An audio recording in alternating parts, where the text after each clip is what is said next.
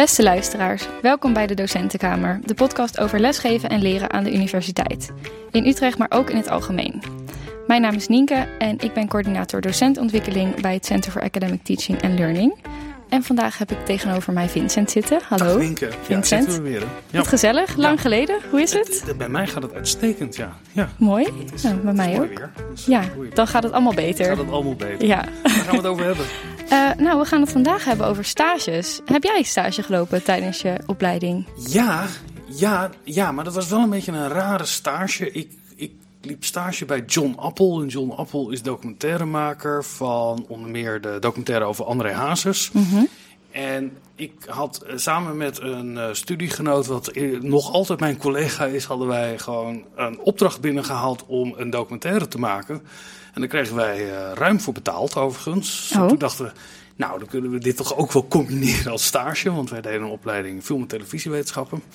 Dus wij maakten een documentaire over vechtsport als breedte sport. Dus mensen die allemaal ook fysieke beperkingen hadden, wat dan ook, die dan wel een karate deden en dat soort dingen. Het was hartstikke leuk. En toen, hadden we dat ook als stage. Dan kwamen we bij John Appel thuis om over onze plannen te vertellen. Dus je hebt zelf je stage een beetje ontworpen? Ja, daar eigenlijk? kwam het ongeveer wel een beetje op neer. Okay. Ja, en voor de rest niet stage gelopen volgens mij. Wel op de middelbare school. Ik had een hele progressieve middelbare school, dat je heel veel stages moest lopen. Dus ik heb in een winkel gestaan. Overal meegesnuffeld. Ik heb bij Joods maatschappelijk werk gezeten. Het was ontzettend leuk. Ja, leuk. Nou, we hebben ook nog twee hele enthousiaste gasten hier aan tafel zitten om het hier verder met ons over te hebben. Welkom Stefanie en Wim. Hallo, leuk dat jullie er zijn. Goedemiddag, leuk. Ja, leuk dat wij hier mogen zijn. Ja, zouden jullie even voor willen stellen misschien? Misschien kan je iets vertellen over wie jullie zijn, wat je doet en misschien ook wat je dan in je werk met stage te maken hebt. Stefanie. Ja, ik ben universitair docent bij departement geschiedenis en kunstgeschiedenis. En specifiek werk ik bij de sectie geschiedenis van de internationale betrekkingen.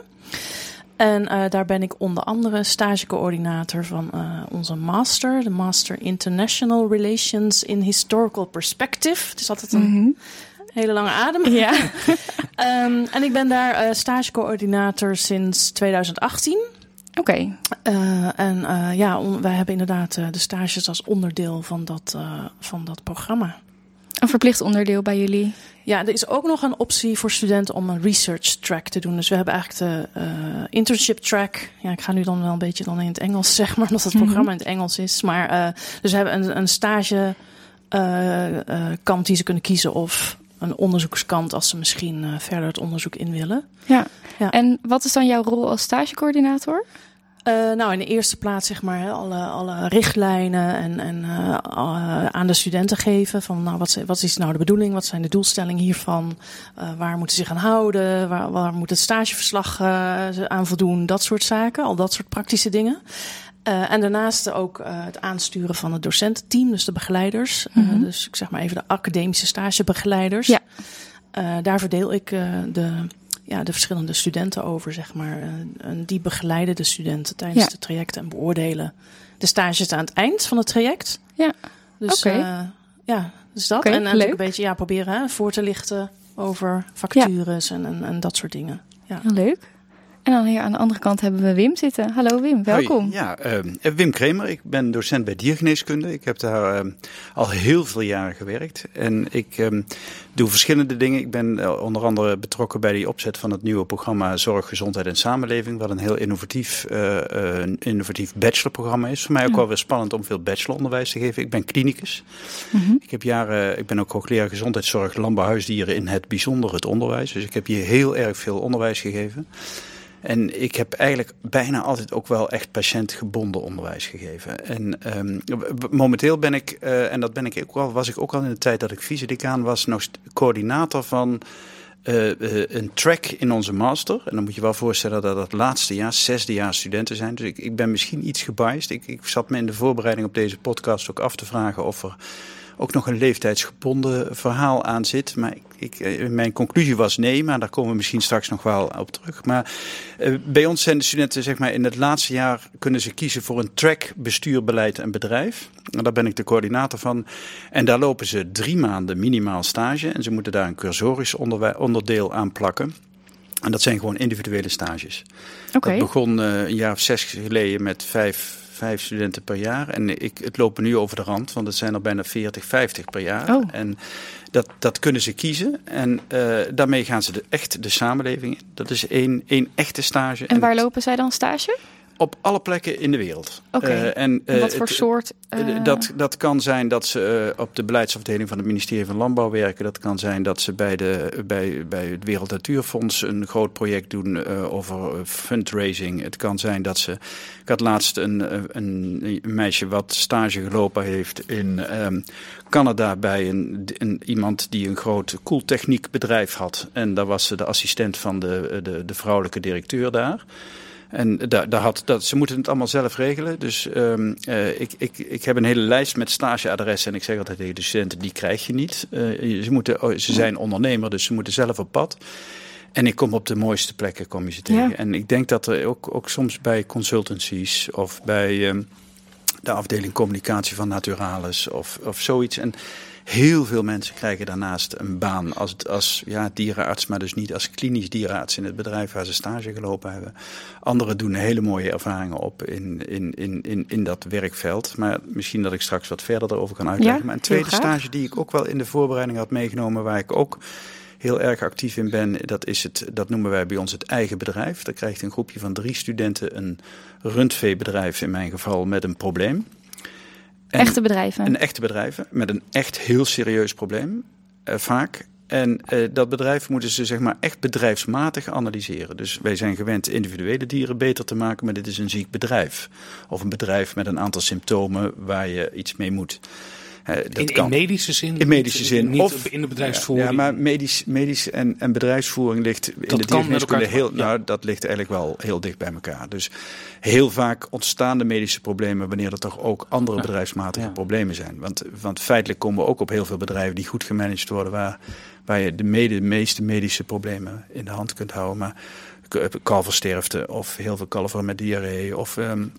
veel koeien met uierontsteking of soms ook ineens 9 koeien dood en wat is hier aan de hand?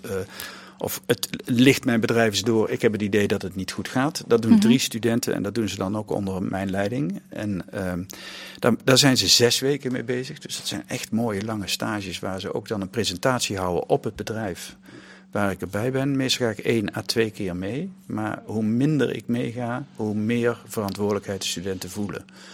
Dus vroeger ging ik bij het eerste bezoek mee, maar dan was ik de probleemeigenaar en nu ga ik gewoon ook niet mee. En dan, ja, maar wat moeten we dan vragen? Ik zeg, jullie stappen gewoon in de auto en gaan erheen en zoek het maar uit. En dan zie je dat er een enorme hoeveelheid energie loskomt en verantwoordelijkheidsgevoel van die studenten. En dan kunnen ze deels van mijn expertise, met name op hoe analyseer je nou zo'n bedrijf, terugvallen. Maar als er een ingewikkeld voedingsprobleem is, dat is al te lang geleden dat ik me daar echt in verdiept heb. Dan heb ik collega's waarmee ze dan sparren om te kijken van, kunnen we daar een vinger achter krijgen. En hoe werf je deze bedrijven? Of kloppen die bij jullie aan? Nee, die kloppen voor een deel bij ons aan. Het zijn vaak dierenartsen die op een gegeven moment ook doodlopen op zo'n bedrijf en dan zeggen van, hey jongens, kijk eens even mee. Fris opnieuw kijkend naar zo'n bedrijf. En ja, wij zijn dus een beetje de buitenstaander die dan naar zo'n bedrijf kijkt. En soms kun je ook in die rol wel wat meer zeggen tegen zo'n veehouder dan dat een dierenarts kan. Omdat hij vaak ook heel relationeel al verbonden is aan die veehouder. En het mooie is dat ik denk echt dat zeker in 60-70% van de gevallen het echt hele zinvolle adviezen zijn. In ieder geval dat er eens een keer op een hele gestructureerde manier naar zo'n bedrijf gekeken is. En dat is iets wat in het veld heel erg moeilijk is, maar waarbij ze nu 6 weken doen. En feitelijk is dat iets waarmee je een klinische blik ook op bedrijfsniveau krijgt van zo'n veehouderijbedrijf. Dus de methode van analyseren is feitelijk niet anders dan bij een individueel dier. Dus van wat zien we? En dat zien plaatsen in een groter kader en dan proberen te determineren wat zijn mogelijke oorzaken en hoe beoordelen we dat? Hoe ga je met data om? Al dat soort elementen komt daarin naar voren. En studenten ontdekken zichzelf erin. Want het is een prachtige opdracht, maar ik vraag me ook af dat er een verwachting is bij zo'n bedrijf. Goh, er komen hier nu 3 mensen binnen. Ja. hoe is de verantwoordelijkheid verdeeld tussen jou en de studenten? Kijk, bij al mijn stages, en dat moet ik misschien niet in een podcast zeggen, maar ik zeg het toch, ik probeer zo min mogelijk te regelen. Dus alles wat we lossen het gewoon op als er iets aan de hand is. Want we zijn zoveel aan de voorkant aan het regelen dat ik denk dat de universiteit daar zichzelf mee aan het verstikken is soms. Dus en waarom doen jullie dat? Zo min mogelijk regelen? Om te zorgen dat studenten echt die verantwoordelijkheid hebben en dat het gewoon mensenwerk blijft. En dat we niet met papieren regels bezig zijn. En wat ik bel die veehouder altijd van tevoren op en ik zeg, dit is het perspectief waar het mee gaat. Dus dit zijn ook de verwachtingen. Ik kan je zeggen dat 70-80% van de gevallen en u enthousiast zult zijn en de dierenarts die dat bedrijf begeleidt enthousiast is en de studenten en ik. En we kunnen ook wel eens studenten hebben die er gewoon weinig van brouwen. Het komt wel heel weinig voor, maar het kan. En dan hebt u gewoon een document waar u helemaal niks aan hebt. En u krijgt van mij wel een knipoog of het een waardevol document. Dus ik sta ook niet in voor de kwaliteit van de verantwoordelijkheid voor de kwaliteit van het document, van de analyse, ligt bij de studenten. En ik vraag ook die veehouders om die studenten dan feedback te geven, wat natuurlijk vaak een heel originele vorm van feedback is. Ik geef zelf, we hebben aan het eind van zo'n traject, tussentijds aan het eind, een feedbackgesprek van 1,5 uur. Mm-hmm. Omdat ze ook alleen maar op die feedback beoordeeld worden. Of in ieder geval de feedback de beoordeling is. Wij geven geen cijfer. Ja, als ik een cijfer moet geven van Osiris, dan geef ik gewoon een cijfer. Maar dat maakt mij de vraag wat ze willen hebben. Oké, dus dat wordt echt moeten we het ook door nog over hebben over beoordeling. Ja, nou zeker. Ik vraag altijd vooraf aan de studenten wat ze willen hebben. Als ze dan zeggen, nou, ik wil een 8 hebben. Ik zeg, nou, prima, die krijg je. Ik schrijf hem tot nu vast in. Ik geef het ook door aan Osiris. Maar we spreken 1 ding af. Je gaat het wel waarmaken. En dan gebeuren er hele leuke dingen. We hebben het wel zo over nog één vraag over, omdat dit zo'n levensechte opdracht is. Hè? Ja. En letterlijk, want het gaat over levens, dierenlevens. Ja. En misschien ook wel van zo'n bedrijf, de mensen die daar werken. Is er want je zegt die verantwoordelijkheid ligt bij de studenten. Maar is er ook een soort aansprakelijkheid? Nou, daar letten we goed op. Natuurlijk is het niet alleen maar bullshit. Kijk, op het moment dat ik in zo'n traject, want ik spreek die studenten wekelijks, zie dat het echt de verkeerde afslag neemt. Dat er geen scherpe analyse komt. Dan vertel ik dat die boer en dan wordt het een rollenspel. Ja. Maar nogmaals, onze ervaring leert dat dat eigenlijk bijna nooit voorkomt. Ja, maar de verantwoordelijkheid is droogswemmen. Ja, maar ze gaan dus niet behandelen. Hè? Ja. De behandelingen die zijn allemaal de verantwoordelijkheid van de lokale dierenarts. Ja. De interventies die gedaan worden, wij kunnen een interventie suggereren. En die wordt eigenlijk geadviseerd aan de lokale dierenarts samen met die veehouder. Ja, dus het is een diagnose en een advies eigenlijk. Ja, maar ik denk dat is ook een opvatting over de rol van de dierenarts. Kijk, iedereen zegt we moeten een probleem oplossen. Maar ik denk dat we niet een probleem moeten oplossen. We moeten een probleem benoemen. En kijken wat er aan de hand is en een goede diagnose maken. Dat is het allermoeilijkste in de diergeneeskunde. Oplossen is geen probleem. Je kunt van alles spuiten en doen en dan meestal lost de natuur het op en heel soms doen de diergeneesmiddelen ook nog wat. Maar het gaat erom dat je heel goed een probleem analyseert en een probleem benoemt. En ik denk dat daar de kern zit. Mooi. Stefanie, hoe ziet bij jullie de stage eruit? Ik kan me voorstellen dat het wel een ander verhaal is. Ja, bij ons moeten de stages zeg maar ook minimaal 3 maanden zijn. 420 uur staat er dan zo zeg maar officieel voor. Ja. Maar het is wel grappig, want wat Wim net vertelde ook over die verantwoordelijkheid. Dat komt bij ons eigenlijk ook terug. Want wij regelen ook geen stageplekken voor studenten. We hebben natuurlijk wel hier en daar wat contacten of we zien vacatures. En dan soms delen we daar wel eens wat van. Maar het is wel echt, en dat communiceren wij ook naar de studenten toe. Het is jullie verantwoordelijkheid. Wij zetten de richtlijnen en de kaders uit. En je krijgt een begeleider vanuit de universiteit. Maar het is wel jullie verantwoordelijkheid om stages te vinden. En wij leggen ook zo uit aan de studenten dat wij er zo in staan, omdat het onderdeel is van de opleiding. Het is onderdeel van de opleiding om die arbeidsmarkt te gaan onderzoeken, om te kijken wat je zelf wil, om te kijken wat je eens wil gaan uitproberen, om te gaan solliciteren, om afgewezen te worden, want dat hoort er ook bij. Exact, om met teleurstelling om te gaan, om te kijken van hoe kan ik mezelf goed naar voren brengen, wat zijn mijn sterke, zwakke punten. Om na te denken over bij wat voor organisatie zou ik misschien willen werken en wil ik eens rondkijken. Dus dat zijn allemaal onderdelen van ons die echt heel belangrijk zijn als deel van de opleiding zelf.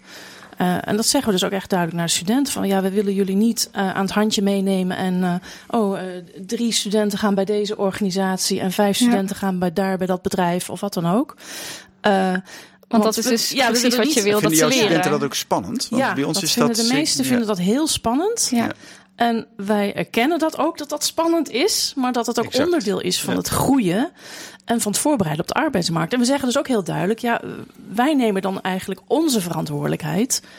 Dat wij die verantwoordelijkheid aan jullie geven. Precies. Want we willen jullie niet met een diploma straks in de hand geven. En veel plezier, zoek het lekker Succes uit. ermee. En je hebt verder geen vaardigheden ontwikkeld. En ervaringen opgedaan met wat het is om te solliciteren. Ja. Bijvoorbeeld. Laat ik het eerst bij mezelf houden. Dan ga ik de vraag aan jou stellen hoe jullie dat. Ik werk al heel lang bij de media en communicatie. En veel van de studenten die willen dan stage lopen bij televisieproductiebedrijven. En dan begeleid je dat. Als we heel eerlijk zijn, niemand en ik ook niet van mijn... Nou trouwens, ik heb wel televisieproductiewerk gedaan, maar heel lang geleden. Hebben wij eigenlijk wel die professionele vaardigheden om die transferable skills die ze opdoen bij jou, die in de praktijk hebben wij die zelf wel? Bij de diergeneeskunde snap ik dat jullie zijn zelf klinici en beleidsonderzoekers en zitten daarmee aan tafel. Maar ik heb ook geen verstand van koeltechniek hoor, in Noordwest-Europa, Noordwest-Verenigde Staten. Ja, waar ligt die grens eigenlijk waarin je een student kan begeleiden in niet-academisch werk als academicus? Ja, ik denk dat is een hele interessante vraag. En ik heb zelf ook een niet-academische achtergrond. Dus mijn pad was ook niet helemaal, zuiver. Een beetje gewoon, een dwaler in de zin van gewoon lekker je eigen pad volgen. En op een gegeven moment, ik heb een paar jaar als onderzoeker in het bedrijfsleven ook gewerkt bij een bedrijf. En op een gegeven moment dacht ik, ik mis toch een beetje die academische wereld. Waar iedereen gewoon lekker bezig is met onderzoek en lezen. En iedereen doet dat dan. Zo ben ik eigenlijk hierin teruggerold de academische wereld in. Dus ik denk dat mij ook wel weer helpt. Je hebt dus die professionele vaardigheden wel degelijk. Om iets meer, niet alleen maar uit de zogenaamde academische ivoren toren te kijken, zou ik maar zeggen. Maar het gaat natuurlijk ook om die academische vaardigheden zijn natuurlijk gewoon heel erg breed. En ik denk wat Wim net ook zei, van het is belangrijk, kun je analyseren? Kun je in ons geval dan, dat is ook geschiedenisopleiding, van hoe kun je nou bronnen inschatten? Hè? Nieuws, artikelen, de waarde daarvan inschatten. Van klopt die informatie? Dat soort zaken. Grote volumes aan informatie kunnen verwerken en tot een synthese kunnen komen en een analyse kunnen komen. Dat zijn vaardigheden die studenten tijdens de opleiding leren. En dat zijn ook de vaardigheden die ze op academisch werkniveau gaan toepassen. Dan gaan ze geen hypothese bedenken en een academisch paper schrijven of een scriptie, maar wel een beleidstuk bijvoorbeeld over het buitenlands beleid, over mensenrechten of zoiets. Feitelijk is dat waar de academie volgens mij voor bedoeld is. Ja. Hè? Anders was het een beroepsopleiding en dan moet je het. En dat is natuurlijk bij ons de grens. Ik denk dat zelfs zo'n analyse van eigen bedrijf een van de weinige, wat we eigen bedrijf noemen, hè? Een van de weinige academische cursussen zijn in onze opleiding. Hè? De rest zijn gewoon oefenen van skills en. Ik moet het niet helemaal. Misschien doe je het iets te kort, maar daar doe ik het tekort. Ja. Daar doe ik het tekort mee. Maar ik denk wel dat het in ieder geval bij uitstek een academische, als we het academisch invullen. Ja. Maar als we mee gaan huilen met de boeren over de stikstofcrisis, of we gaan meehuilen met dat het allemaal de schuld van iemand anders is en we durven problemen niet echt te benoemen. Ja, dat is de kwaliteit van een academicus. Maar ook om dat goed te kunnen communiceren. Nee, natuurlijk zit in onze opleiding heel veel mooie academische vakken. Maar ik denk wel dat hier krijgt het substantie. Ik neem niet vaak op voor diergeneeskunde als academische opleiding, maar deze doe ik het gewoon. Nee, dankjewel Vincent. Dat haal je bij mij los blijkbaar. Ja, precies. En ik denk dat het ook is om te kijken van hoe een opleiding op academisch niveau, hoe je ervoor kunt zorgen dat die ook wat beter aansluit op dan de start van een carrière van een student. Exact. En ik kan mezelf voorstellen, als een dierenarts, dat lijkt me ook een heel erg hands-on is dat natuurlijk. Je moet ook echt met die dieren aan de slag, zeg maar. Maar bij geschiedenis lijkt het dan misschien wat meer theoretisch of abstracter. Maar die stages zijn een onderdeel van die stap overbruggen van het gaan afstuderen, die opleiding doen, afstuderen en dan de arbeidsmarkt gaan betreden. Dat is al iets waarvoor je kunt zorgen dat er meer aansluiting is. Maar we hebben bijvoorbeeld ook een vak dat heet IR in Practice, International Relations in Practice, waar dus studenten ook heel erg meer praktijkgericht leren van analyseren bijvoorbeeld. Nou, hoe stel ik dan zo'n beleidsmemo op? Ja. Dus ze worden wel voorbereid om ook andere genres te gebruiken dan alleen het academisch paper. Ja. En dan de rest van de vakken zijn allemaal wel wat meer theoretisch en zo opgesteld. Maar dat zijn dus ook wat dingen waar we mee wat meer handvaten kunnen geven aan studenten. Ja. Meestal is de overschakeling dan toch nog best wel intens hoor. Want bij die stages. Tenminste, dat hoor ik ook een beetje bij jou. Hè? Wat studenten vinden en studenten vinden dit soms, of eigenlijk misschien wel best vaak, heel erg spannend. En kunnen daar ook niet altijd even goed mee omgaan. Hè? En ik vind daarom ook wel het sympathieke, en ik hoor dat jullie dat ook helemaal zo doen, dat is ook maatwerk. En daar zit ook een stuk van je lol als docent. Er zijn dus studenten die sturen gewoon de deur uit en die moet je bijna dwingen om af en toe eens een keer even tussentijds een rapportage te doen hoe het gaat. Die hebben vaak van thuis uit relaties, die weten waar Abraham de mosterd haalt. Maar ik kom ook studenten tegen die eigenlijk heel beschermd zijn opgevoed. Heel, voor de first generation studenten, die hebben wij heel veel bij ons op de faculteit. Ja, daar ga ik wel naast staan. Dan zeg ik ook altijd van, we gooien in het diepe, maar weet dat ik wel aan de rand zwem. Of aan de rand sta. En sommige mensen komen dan ook wel bij je terug en zeggen, ja Wim, het lukt me echt gewoon niet om een plek te vinden. Nou, dan gebruik ik mijn eigen relatienetwerk om eens te kijken. En dan gebeuren er ook, en dat is het mooie, die onverwachte dingen. Hè? Dan komt ineens iemand die gezelschapsdieren kiest. Daar heb ik bij LTO een project over een heel erg mooi beleidsproject. En dan zeg ik, nou, dat heb ik wel. En die duikt, en dan, als je er vasthoudt, duikt zij de diepte in. En de groei die ze doormaken, dat is dan zo ontzettend. En ze zijn zelf super enthousiast, soms tot tranen toe bewogen, hoe hun zelfvertrouwen, hoe sterk ze gegroeid zijn in die periode. Op een onderwerp waar ze nooit van zijn leven gedacht hadden dat ze zich daarin konden verdiepen. Ja. Dus dat vind ik ook de lol van ons docentschap.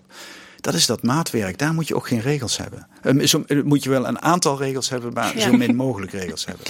Omdat je dat maatwerk, daar zit je docentvreugde, zeg maar. Heel herkenbaar. Jullie beschrijven stageverleners die een hele positieve rol daarin vervullen ook. Welke criteria hanteren jullie voor wat een geschikte stageverlener is? Of zijn die expliciet gemaakt bij jullie? Nou, expliciet in de zin dat het moet wel een stage op academisch niveau zijn. En wat betekent dat? Dus wel dat ze bezig zijn met werkzaamheden die analytische vaardigheden vereisen bijvoorbeeld. Dus niet meelopen en koffie halen of kopietjes maken, zeg maar even heel cru dan. Ja. Dus dat is echt mee kunnen lopen en echt waardevolle ervaring op kunnen doen. En een ander criteria wat we ook wel hanteren is dat ook wel iets van een internationale dimensie. Het zal niet altijd van toepassing zijn. En dat is natuurlijk dan ook weer de realiteit en het maatwerk. Niet iedere student zal per se in het nauwe vakgebied van internationale betrekkingen aan de slag gaan. Niet iedereen zal bij de Europese Unie gaan werken of zo. Maar onze anderen komen ook bij een bank terecht of consulting of zoiets. Dus daar zijn we ook realistisch in. Maar dat is het belangrijkste dat het academisch niveau is. De meeste studenten komen wel terecht bij organisaties waar studenten al meerdere jaren stages lopen. Denk bijvoorbeeld aan het ministerie van Buitenlandse Zaken. Dan weet je wel dat gewoon stages op niveau zijn die heel goed aansluiten bij de opleiding en ook bij de ambities van studenten. Komt het wel eens voor dat het anders gaat? Dat ze dus op een plek terechtkomen waarvan het toch misschien het niveau niet zo academisch is? Ik heb het nog niet heel erg veel meegemaakt, eerlijk gezegd. Naar mijn idee ook zijn de stageverleners heel erg ook goed op de hoogte van wat ze aan onze studenten hebben en op welk niveau ze dus die studenten kunnen inzetten. Dan zijn ze verrast. Hè? Bij ons zijn ze vaak verrast van jeetje, wat was dit een toegevoegde waarde. Hè? Dat is ook grappig om te horen. Ja, heel herkenbaar. En wat jij net zelf ook al zei, van als je dan die ontwikkeling ziet van studenten. Je ziet ze eigenlijk letterlijk, want in principe is onze master 1-jarig. Soms is er wat uitlopen omdat dus stages ook niet heel erg flexibel zijn. Stageplekken, 6 maanden. Dus dan wordt het soms iets langer. Maar als je ziet hoe de studenten op de welkomdag die wij dan hebben in september, allemaal nog een beetje van die puppies, zeg maar, heel jong en nog allemaal van, wat komt er allemaal op ons af? En dan gaan ze dat programma door en dan gaan ze zo'n stage door. En dan zie je ze later bij de diploma-uitreiking ook nog. En dan zit er ook wel weer een half jaar verder of zo. En dan zijn ze ook al zijn ze meestal al een half jaar aan de slag als werknemer ergens. Ja, dan denk je echt, wat een ontwikkeling hebben ze doorgemaakt. Nou, leuk, dan voel je eigenlijk ook zo trots als docent. Hè? Mooi, hè? En dan zie je die studenten staan er helemaal als professionals en zelfverzekerd. En terwijl ze het zelf gedaan hebben. Hè? Ja, het enige wat we doen is een beetje dat guiden daarin. En op die academische component toezien. Ja. Hè? Ik bedoel, de valkuil om heel snel eventjes naar een oplossing toe te swingen. Hè? Dat is iets wat... Hè? Ik zeg altijd, het woord advies mogen ze bij mij in dit soort trajecten eigenlijk nooit gebruiken. Ik wil alleen maar het horen, wat is er aan de hand? Beschrijf eens eerst heel goed wat er aan de hand is. Ja. Maar jij vroeg nog even die stagebegeleiders. Hè? Dat zijn vaak gewoon professionals in het veld. En ja, dat is iets waar wij, onze opleiding, daar werken we met programmatisch toetsen. En daar is feedback eigenlijk het enige leerinstrument wat een heel belangrijk leerinstrument, rijke feedback. Anders dan alleen cijfers geven. Anders dan cijfers geven. Hè? Dat is in onze hele master is gewoon volledig programmatisch en toetsen. En dat betekent dat ook onze studenten er wel op gefixeerd zijn, maar het ook wel lekker vinden dat ze eens een keertje gewoon kunnen werken zonder dat gedoe van feedback. Dus je moet ze wel sterk begeleiden in het feit dat ze feedback vragen, maar met name dat ze doorvragen en daarop reflecteren. Dus de enige gesprekken die ik in die tussentijdse rapportage en soms ook bij het eindgesprek heb, is dat ik zeg, het was fantastisch, het was hartstikke leuk, maar ik mis echt de reflectie. Want ik denk dat 90% van onze studenten in die stage bestuur en beleid bijvoorbeeld, die krijgen een 9 of een 10 of een 10 plus van de stagebegeleider. Ja. En die zijn dan helemaal onder de indruk en alles is hyper de pieper. En dat gaat dan om de vaardigheden wat ze daar hebben laten zien? Ook in wie ze zijn, in hoe ze communiceren, hoe ze in het team participeren. Dat is gewoon heel erg onsympathiek om een 7 te geven. Dat is voor buitenstaanders is dat moeilijk. Ja. Dus dat betekent wel, hè, als ik zeg waar besteed ik een substantieel tijd aan, dat is tussentijds en aan het eind echt gaan zitten en zeggen oké. En nu gaan we eens vertellen, waar liep je nou echt tegen, wat kun je nou gewoon heel goed?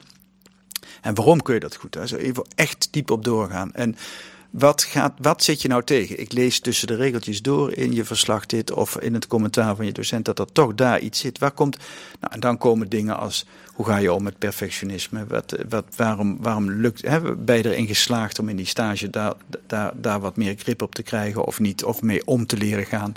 En dan zie je dat element vind ik het moeilijkste in de stages, omdat ik heel erg gewend ben in zo'n eigen bedrijf. Daar werk ik dagelijks met ze. En dan kun je ook feedback halverwege geven. En dan kun je echt mensen op die punten proberen. Hè, in onze rol als docent. Dus altijd proberen echt feedback te geven waar ze van kunnen leren. En te ondersteunen in hun groei en ontwikkeling. Maar die taak pakken vaak de externe stageverleners niet op. Die zijn alleen maar hyper de pieper en complimenten en morgenbaan en kom je alsjeblieft bij ons werken. En die vinden het heel vervelend om die verbeterpunten aan te geven. En dat vind ik het wel ook een sterk punt van onze rol, dat we daarop blijven focussen. Want die studenten vinden dat gereflecteerd, zijn ze bij ons natuurlijk op een gegeven moment ook wel een beetje zat. Maar eigenlijk ontdekken ze dan pas hoe relevant reflecteren is. Ja. Want je maakt, een stageverlener wordt een medeopleider van onze studenten. Of zie je dat niet zo? Zijn ze de mensen waar jij bij de historici, nemen die ook een didactische rol aan? Of is het gewoon een kwestie van in het diepe en kijken of je boven blijft drijven? Nou, ik denk dat het in de meeste gevallen echt wel zo is dat die studenten worden meegenomen, regelmatig ook met de begeleiden op de stageplekken. Wekelijks hebben ze gewoon afspraken, overleg. Hoe gaat het? Er wordt vaak ook wel gekeken naar ontwikkelpunten van studenten bijvoorbeeld. En ieder individu is natuurlijk ook weer anders. Hè? Dus sommige studenten kunnen misschien ook meer aan dan in eerste instantie onderdeel was van bijvoorbeeld het stagepakket. En krijgen dan wel extra uitdaging. Anderen gaan ook bespreken dat misschien de werkdruk best wel hoog is. Dus dat zijn wel dingen waar rekening mee wordt gehouden, heb ik de indruk in het algemeen. Nou, en wij proberen in die beide cursussen, met name ook in zo'n echte stage in bestuur, beleid en bedrijf, heel erg te sturen op onderwijsdoelstellingen. En we hebben een aantal doelstellingen die sowieso aan de orde moeten komen. Teamwerk. En dan moeten ze ook echt en schrijfvaardigheid, dat soort dingen. En dan maken ze zelf nog een set van een stuk of 6 doelstellingen die ze vanuit wat ze al eerder in het portfolio hebben staan waar ze aan zouden moeten werken, waar ze dan nog verder aandacht aan zouden moeten besteden.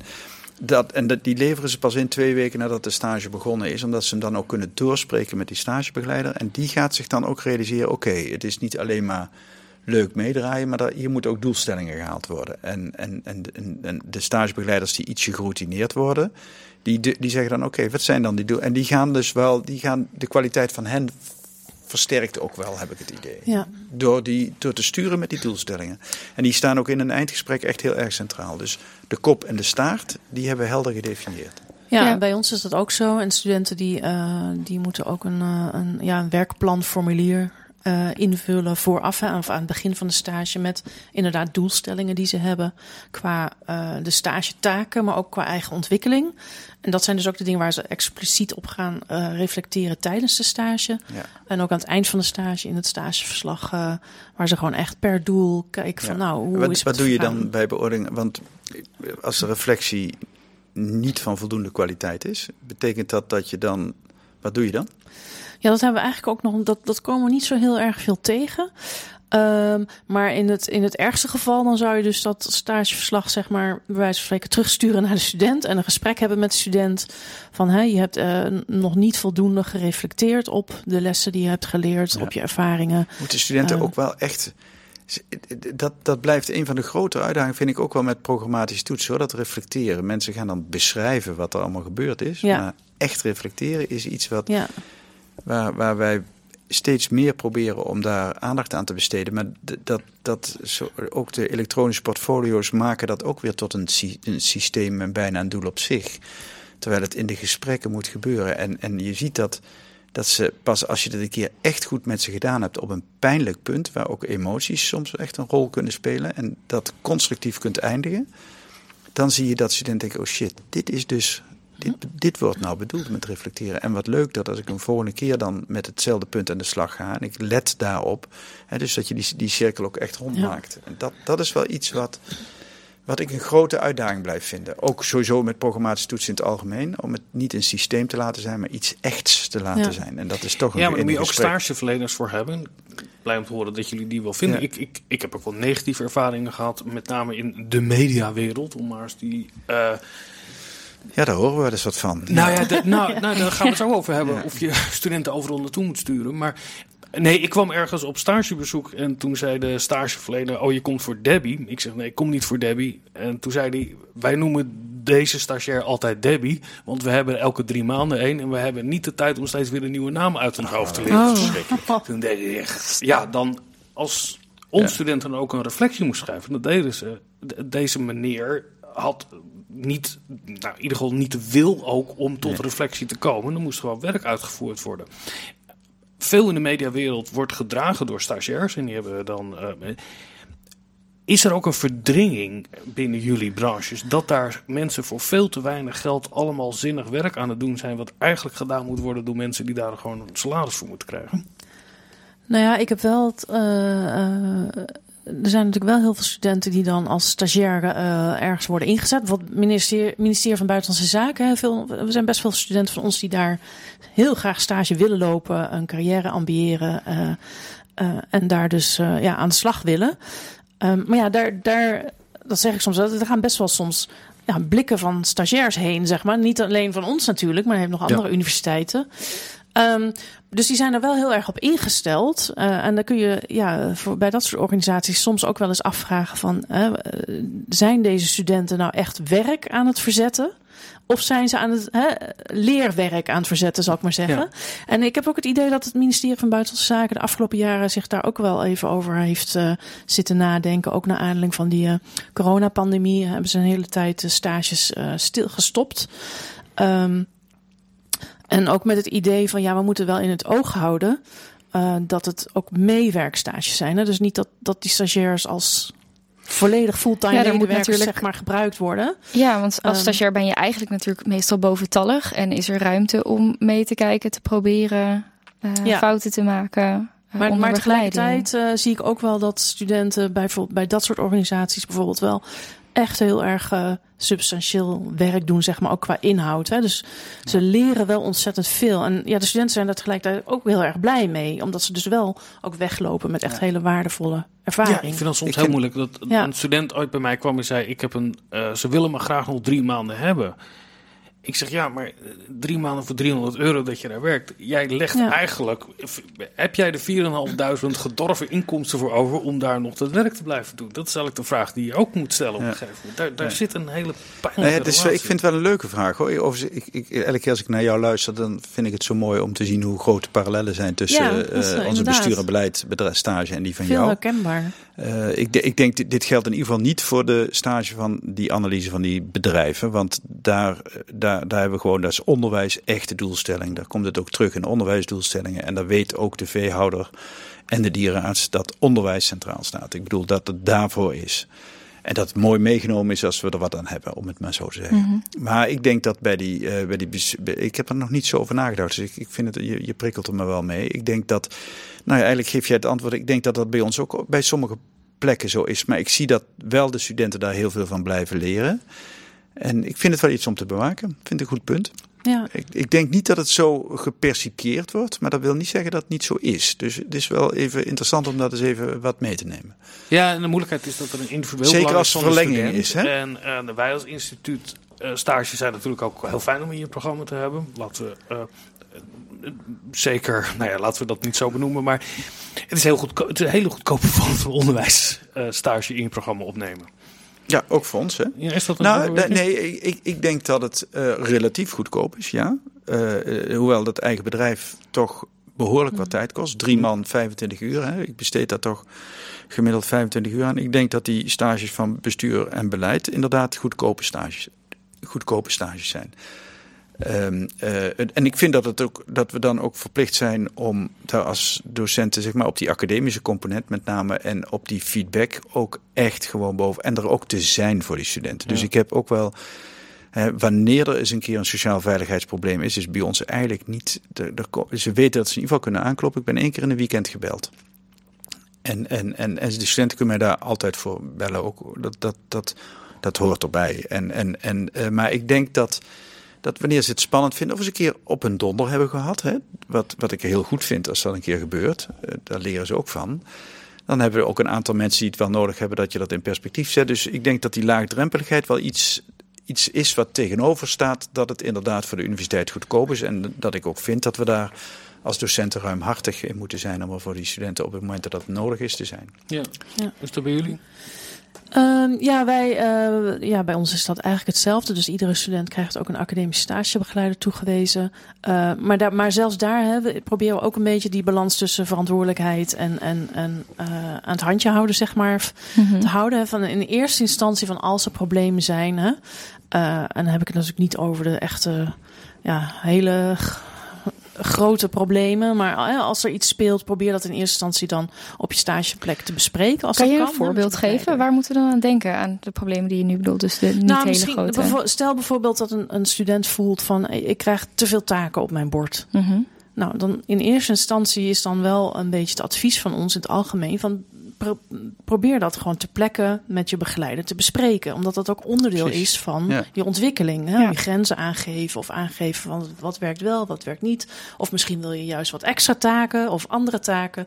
Probeer dat te bespreken. Nou, kom je daar dan dus niet uit, dan heb je altijd je academische stagebegeleider om daar eens een keer over te brainstormen en over van gedachten te wisselen.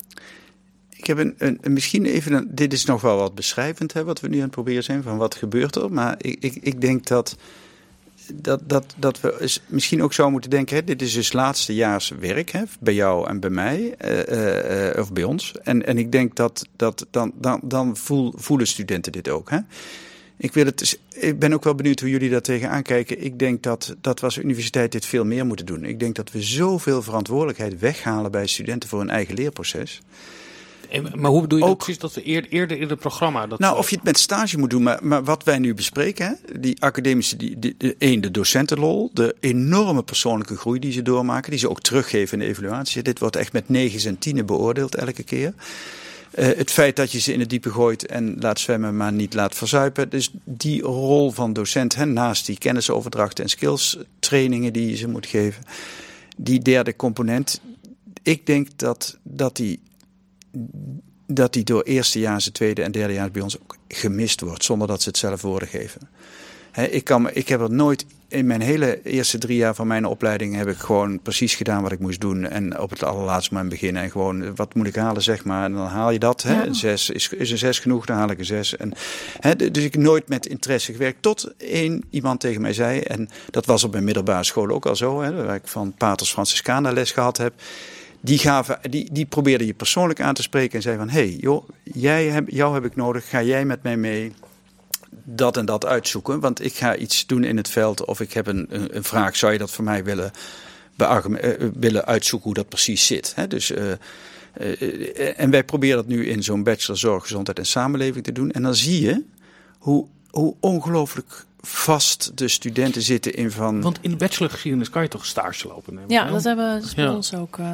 Dat je dat is een mogelijkheid. Maar wat gebeurt er dan? Ik trek het wel breder als stages. Ja, ik denk dat de ervaringen die wij hierin opgedaan hebben... zouden volgens mij veel meer voeding moeten zijn... voor hoe we de rest van ons onderwijs inrichten.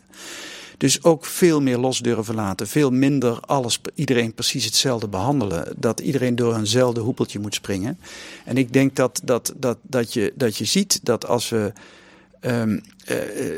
studenten... Maar jij bent vice-decaan geweest. Jij weet het antwoord waarom het niet zo is. Nou zet je me even voor het blok. Ja, ik weet het antwoord waarom het niet zo is. En als je dat eerlijke antwoord wil weten, dan moet je me wel afremmen. Want ik probeer die analyse nog te structureren. Maar ik denk dat een aantal dingen daarin spelen volgens mij. En één is dat de buitenwereld ongekend mee wil kijken met wat wij aan het doen zijn. Terwijl ik denk dat het wantrouwen, formulieren, visitaties, in mijn perspectief volkomen uit de hand gelopen. Ja. En ik denk een tweede punt is dat ook studenten door ouders begeleid worden of door mensen begeleid worden die alleen maar op zekerheid uit zijn en het heel erg moeilijk vinden om los te laten. En ik denk dat studenten ook heel veel aan hun hoofd hebben. Hè? Gisteren studenten een heel gesprek gehad die zegt ik heb het allemaal zo druk en die studie is zo zwaar. Toen heb ik eens uitgerekend wat ze aan de studie besteedt en waar ze aan de rest besteedt. Ik denk dat we daar veel meer echt het gesprek met studenten over moeten aangaan. Dat het echt soms wat wij van ze vragen best wel meevalt. Maar dat we heel snel met studenten meebuigen omdat studenttevredenheid zo uitgemeten wordt. Ik denk dat studenttevredenheid een veel te grote stempel heeft. Zeker in de oppervlakkige tevredenheid. En tevredenheid over je leertraject kun je volgens mij alleen maar meten na een aantal jaren en niet na 1 cursus. Dat is echt gedoe. Ik geloof daar niet meer in. Ik heb er heel veel aan gewerkt om dat allemaal steeds beter te doen. Maar ik geloof je schetst eigenlijk dat het een hele cultuur is. We zitten in een verkeerd onderwijsparadigma. En ik denk dat het onderwijsparadigma, en dat is niet terug naar vroeger, maar het onderwijsparadigma waarin ik nu bijvoorbeeld studenten bij ons heb. Ik leid nu het vak verkenning samenleving in die brede bachelor zorg, gezondheid en samenleving. En dan zeg ik tegen de studenten, oké, jullie hebben nou een cursus verkennen samen. Wat ga je verkennen? En dan kijken ze me aan van, hoezo vraag je dat aan mij? Ik zeg, maar de bedoeling is dat jij mij nu gaat vertellen wat ik moet gaan zitten verkennen. Ja. En dat je de stages... Ik zeg, ga je eens verdiepen in de rol van de overheid en de zorg. Wat is de verantwoordelijkheid van de overheid en van de samenleving? Ga je er eens in verdiepen, ook als eerstejaars? En eerst kijken ze je dan gek aan van wat bedoel je? Maar wat gebeurt er daarna? Wat moeten we dan doen in het werkcollege? Dat is om dat los te trekken. Is echt een klus in het bestaande paradigma. Ja, ik denk dat ik zit natuurlijk niet zo lang in het onderwijs aan de kant als docent en onderzoeker en zo. Maar als ik alleen al terugdenk van toen ik studeerde... Ja, dat klinkt al... toen ik studeerde... dat probeer ik te voorkomen. Ja, op mijn alles beter. Ik zeg helemaal niet dat het beter was. Maar het was wel op bepaalde vlakken heel anders. En het was misschien ook helemaal niet beter. Het was misschien ook wel weer te extreem een andere kant op. Maar bijvoorbeeld een masterscriptie schrijven... Nou, Stefanie, waar ga je het over doen? Nou, dit is mijn idee. Nou, succes. Over 4 maanden lever je het in. Als je de deadline niet haalt, dan haal je gewoon die hele diploma niet, bij wijze van spreken. En dan hoor je dit was wel. trouwens niet in Nederland, het was in het Verenigd Koninkrijk. Maar dus ik kreeg gewoon helemaal geen begeleiding bij de scriptie schrijven. Nee. Terwijl ik heb ook het idee dat het soms ook nog meer en steeds meer wordt afgedekt. Dus dan gaan we nog meer peer review sessies, nog meer de studenten begeleiden, nog meer feedback geven op het nog schrijven. Meer my timetable, alles plannen van tevoren. Ja. En ik moet nu voor cursussen, en ik weiger dat gewoon, en dat kan ik vanuit mijn rol nog wel doen. Maar moet ik 3-4 maanden van tevoren, moet je plannen al klaar hebben. Ik bedenk dat de week van tevoren. En als ik dat dus niet doe, dan kan ik hier ook dus niet meer als docent werken. En dan even heel zwart-wit gezegd. Maar ik herken de situatie. Ja. Maar toch even terug over ik herken dat stage in je programma opnemen eigenlijk best risicovol is. Hè? Er zijn allemaal factoren waar avontuur, dat is avontuur. Ja, maar het is risicovol. Ja. En we zijn nogal risicovermijdend in hoe wij het onderwijs organiseren. We hebben het gehad over de criteria die je stelt aan een stageverlener, over hoe de begeleiding daar is. Zijn er stageverleners waar jullie ook van zeggen, die kunnen misschien wel goede begeleiding bieden, maar dat is een organisatie of een bedrijf waar wij niet onze studenten naartoe willen sturen? Nou ja, ik heb wel wel eens wat meegemaakt met, dat zijn dan organisaties die dan echt vaak in een soort NGO-vorm, niet-gouvernementele organisaties, die eigenlijk een hele soort van bedrijfsmodel, zeg maar, baseren op het werk van stagiairs. En dus ik heb het niet over bijvoorbeeld organisaties als het ministerie van Buitenlandse Zaken of consultancies of dat soort instellingen. Maar dat zijn organisaties die eigenlijk hun hele businessmodel bijna op het werk van stagiairs hebben gebaseerd. En die stagiairs dan uitsturen met allerlei opdrachten. Ja, en dan vraag je soms wel af van de balans is eigenlijk zoek.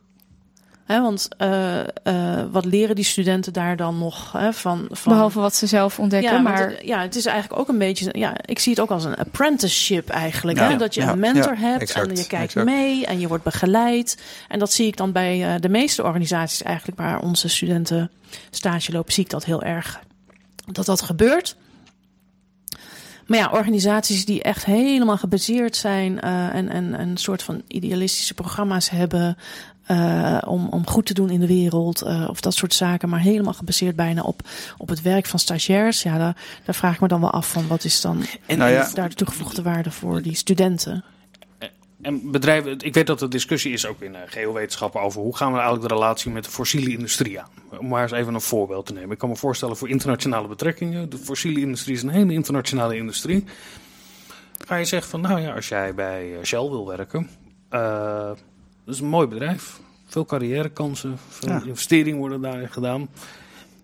Doe je dat wel of niet? Of faciliteer je dat? Of zeg je van, we denken daar anders over? Nou ja, het is waar we het net eigenlijk al over hadden, vooral ook de keuze en de richting van de student zelf die ze op willen. Dus ook de keuze van een stageplek. En als een student naar mij toe komt en zegt, ik heb een mooie stage gevonden bij Shell. Ja, dan ga ik niet zeggen van, dat moet je niet doen, omdat er bezwaren zijn aan dat bedrijf of wat dan ook. De wereld op zijn kop vinden hoor, als we dat zouden zeggen. Het is de keuze van de student. Philip Morris. Ook de wereld op zijn kop. Ik ga daar werken en daar leer je wat van. Ik ben daar. Dat vind ik. Dit als is de universiteit heeft gezegd, we werken niet meer samen met Philip Morris. We nemen geen onderzoeksgeld daar meer van aan. Die hebben die banden verbroken. Die vinden dat het een immoreel bedrijf. Maar kijk, ik denk dat het de verantwoordelijkheid is van ons als docenten om dat proces dan goed te begeleiden en daar met ze over in gesprek te zijn. Ja? Ik hou niet van. Maar dat is misschien een persoonlijke opvatting. Ik denk dat het niet goed is in academisch onderwijs om dingen om te zeggen, om dit soort bedrijven te cancelen. Ik denk dat dat niet verstandig is. Ik denk dat ze zijn er en ik denk dat we er ons toe moeten verhouden. Het zou in mijn sector wat zijn, want ik denk dat er in mijn sector ook wat controversiële bedrijven te bedenken zijn. Ja. En laten we alsjeblieft zorgen dat we daarmee in gesprek blijven en laten we studenten daar kennis mee maken en ze proberen om daar gewoon de dialoog te blijven voeren. Ik denk dat je tot het uiterste moet blijven inspannen om die dialoog met al die verschillende sectoren in de samenleving aan. Dat is volgens mij bij uitstek een van de rollen van de universiteit. En als we ons afzonderen van de realiteit. Kijk, ik kan wel zeggen, alle bedrijven waar vlees geproduceerd wordt, dan mogen onze studenten niet meer heen omdat ik vegetariër ben. Ja, of omdat we dat in de kantine geen sloop is, hoor. Daarom stel ik de vraag. Dat moet je toch helemaal niet willen. Laat ze er naartoe gaan en laten we kijken waar we met elkaar het goede kunnen doen. En ik denk dat je ook bij Philip Morris het goede kunt doen. Nee, dat denk ik niet. Nee, dus de tabakfabrikant, dat doet niks. Ik rook af en toe een heerlijke sigaar en ik geniet er met volle teugen van. Ja. Maar ik denk dus dat je, maar ik denk dat ook in grote bedrijven, maar misschien is het in een wat politiekere discussie. Ik vind de didactiek van wat we leren van stages, hoe we dat in de rest van het onderwijs kunnen betrekken, dat vind ik nog interessanter. Ik hoop dat we daar nog aan toekomen. Maar ik denk echt, ik vind dat je er heel voorzichtig mee moet zijn om dit soort dingen door te zetten. Ik denk dat het ook niet goed is. Dat is ook niet academisch. Het is volgens mij, je moet altijd met een open vizier verkennen. In het verleden hadden wij dat. Ik ben tegen alternatieve geneeswijzen, omdat ik denk dat het echte flesstrekkerij is. Maar als mensen zich erin wilden verdiepen, heb ik dat van ganse harte ondersteund. En met ze in gesprek geweest over van, dat verbaast me. Ja, dat vind ik een open vizier. Want wat voor arrogantie zou ik hebben dat... Dit is een hele andere discussie. Ja, volgende podcast. Kijk, nee, maar het gaat er natuurlijk wel over dat je de wereld binnenhaalt. Je gaat een relatie aan met de buitenwereld door je studenten. Dus dan kom je ook op dit soort politieke vraagstukken over wat wil je faciliteren. Nee, ik denk, er is natuurlijk altijd een grens, Vincent. Maar ik denk dat je moet uitkijken om die grens verder naar beneden te trekken. Want daarmee isoleren wij ons ook als universiteit wat er in die samenleving aan de gang is. Ja. Maar dat is mijn persoonlijke opvatting. En ik denk dat we daar met z'n tweeën of met z'n vieren een buitengewoon genuanceerd gesprek over kunnen voeren. Maar misschien gaat dat ietsje buiten de strekking van de podcast. Ik snap die dilemma's natuurlijk ook wel. Er zijn bijvoorbeeld ook organisaties die van die soort tijdelijke stages of studiereizen naar bijvoorbeeld Afrika of Azië, naar kindertehuizen of zo. Hè? Dat studenten daar dan 3 maanden of zo. En dan er komt dan weer een ander blik en die kinderen die hechten zich dan toch aan die studenten. Nou, dan komt er weer een ander blik studenten aan. Daar zou ik dan toch denken van ook een mooi voorbeeld. Is dat nou verantwoord? Moet je dat nou willen? Dus dat is een voorbeeld waarvan ik denk, dat gaat misschien... Maar tenzij ze daar echt een hele academische kritische houding kunnen oefenen en leren en ontwikkelen. Is dat dan misschien waar het om gaat? De houding die studenten daar aannemen? Ik denk dat nou niet hoe controversiëler, hoe meer erop aankomt om juist die kritische academische houding te kunnen trainen. Dat is wel wat we willen dat studenten leren. En dat vinden we dat we dat moeten leren. Alleen dat vraagt nogmaals, en dat is waar wij elkaar volgens mij ontzettend vinden, in het feit, daar zit onze rol als docent voor deze stukken onderwijs. En daar zit ook onze lol en daar zit ook het vakmanschap om dat goed te doen. Dus als jij een student hebt die de internationale problematiek of bij Philip Morris gaat bekijken, nou dan heb je iets met die studenten bespreken en met de context waarin die werkt. Ja. Dat met je eens dat je en dat is precies als het ons lukt als docenten. Misschien moeten we ons daar heel erg op voorbereiden en goed in getraind zijn om dat goed te doen. Dan brengen we volgens mij de samenleving verder met elkaar. Aan de andere kant faciliteer je ook weer intellectueel kapitaal wat je in een organisatie steekt waar je als universiteit een andere opvatting over hebt. Ja, maar ik weet niet ik weet niet of de universiteit er een andere opvatting over heeft. Ik vind dat er een grens is. Hè? Laat dat kraakhelder zijn. Ik bedoel, maar ik denk dat we dan ook wel op heel veel plekken heel kritisch moeten gaan worden. Dan hou ik misschien alleen het Wereld Natuurfonds nog over en Naturalis. Maar ik denk dat ik heb zelf ook af en toe wel eens wat vraagtekens bij een vleesindustrie. Maar het zal er zijn. Het zal en hoe minder academisch en denken daarin betrokken wordt, hoe lastiger ik denk ik ga vinden. Dus ik denk dat ook de industrieën waar mensen, en dat geldt voor vlees, dat geldt voor hele stukken in de landbouw, dat geldt. Ja, maar dat is wel de wereld waar we in leven. En in die wereld heeft juist in deze tijd die academische, analytische, kritische positie nodig die wij er juist in moeten brengen. En als we dat niet doen, dan marginaliseren we ons als universiteit, waar ik soms nu al bang voor ben, hoor. Met onze enorme intern gerichte discussies die we de hele dag aan het voeren zijn. We gaan echt de tweede podcast. Ik zit me al nu te verheugen op een tweede podcast. Superleuk. Ik wilde gelijk bovenop duiken. Hoe dat gaat. Ja, ik ook. Is er wel eens iemand ontslagen? Een student? Tijdens een stage? Volgens mij heb ik dat nog niet meegemaakt. Het is meer eerder dat dan misschien de feedback niet zo heel erg positief is. Of dat wel van deze student had wel wat meer van zichzelf kunnen laten zien. Of dat een student bij jou weggegaan is bij het stageadres? Dat is wel eens gebeurd. Dat is bij ons ook. Bij mij wel hoor. Ja. Student ontslagen. En echt ontslagen? Ja. En daar heeft hij ook weer van geleerd waarschijnlijk. Ja, het was een student die liep stage in een kliniek, klinische psychologie. En die had daar een vrij ernstige overtreding begaan. Die had een gesprek opgenomen om het uit te mogen werken. Ja.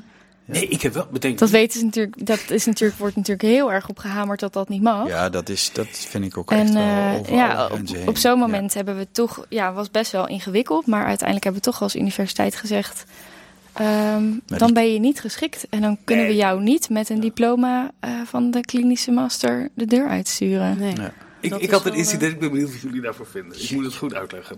Er was een programma dat ging over bejaarde mensen die in een koor zaten. En die gingen daar zingen met elkaar, maar het programma ging eigenlijk over de persoonlijke verhalen van deze oudere mensen die er waren. En het programma had een soort build-up dat ze dan uiteindelijk in een groot theater zouden gaan zingen. En dat was een soort half reality-programma, half show-programma. En er werden dus verschillende personages daarin gevolgd. Een van onze stagiair die had als functie om ook die mensen daarin te begeleiden. Nu was er een hele build-up in het verhaal over of die ene meneer wel of niet zou komen, want die had eigenlijk ruzie daarin. En het geval wilde dat ze in het theater waren. Dan moet je je voorstellen, er lopen daar 2-3 cameraploegen om die hele dag in de scène te zetten. Zij stond voor het gebouw om die man op te wachten of die wel of niet zou komen. En zij zou hem de regisseur inzijnen van hij is er. Het verhaal was, die man die komt helemaal overstuur aan. Echt in diepe tranen. En hij zei, ik vind dat zo moeilijk en wat dan ook. Ik weet niet precies de situatie. Waarop zij besluit, weet je meneer, ik neem even mee naar achter. Neem even rustig een kopje koffie. Dus hij heeft hem een kopje koffie gegeven. Die man is helemaal tot rust gekomen. En die kwam weer naar buiten toe. Dat is geen televisie natuurlijk. Nee. Dat die man helemaal... Dus die regisseur die ging helemaal door zijn plaat heen. Die zei, jij maakt het programma kapot. Het enige taak dat je had is melden. Want wij willen gewoon een camera op die man hebben. In tranen, in zijn boosheid, in de emotie die daar is. We willen niet de man die eens even een half uurtje is bijgekomen. Jij hebt geen plek bij televisie. Jij moet hier weg. Nou, dat was natuurlijk een heel conflict. Uiteindelijk is maar wat heeft die student daar dan van geleerd? Nou, wat ik interessant vond... Dat hij niet bij de televisie moet gaan werken. Dat denk ik ook. Nee, maar misschien wel. Als je een media-achtergrond hebt, je moet wel kunnen denken in termen van mediagenieke momenten. Ja. En dan mag je een heel lief iemand zijn en iemand in tranen willen troosten en comforten. Maar dan is dat op dat moment ondergeschikt aan jouw professionele rol. In strijd met elkaar. Ja. Maar ik vond het zo ontzettend mooi. Ook daar weer het gesprek aan. En ontsla nou niet meteen zo'n student. Ga er eens over in. Dat is natuurlijk ook weer de onprofessionaliteit van zo'n regisseur. Maar als zo'n dag kost 3 ton. Er staan maar 60 mensen te werken. Je hebt precies het moet op 1 dag goed gaat. Je kan het niet... Ja, dus je kan het niet de dag daarna even overdoen. Je kan die man ook niet vragen, zou je nog een keer overstuur kunnen teruglopen? Bizarre context, jongens. Maar in principe zou je als student natuurlijk ook fouten moeten mogen maken. Mogen kunnen leren. Ik bedoel, ik snap dat dan natuurlijk heel hoog in de bedragen loopt. En zo. Maar wij hebben bijvoorbeeld ook studenten die op ambassades, Nederlandse ambassades, vooral over de hele wereld stage lopen. Verschillende studenten die nauw betrokken zijn geweest bij het helpen organiseren van de staatsbezoeken van de koning en de koningin. Onder andere in Zweden, in Indonesië. Dat zijn hele intense periodes. Ja. Maar ja, ik zou dan toch wel wensen dat, en dat is ook wel gebeurd, dat die studenten gewoon goed begeleid worden. Want dat is natuurlijk spannend. Alles moet natuurlijk voor het idee perfect lopen, op rolletjes lopen. En je wil niet in één keer dat alles in de soep loopt.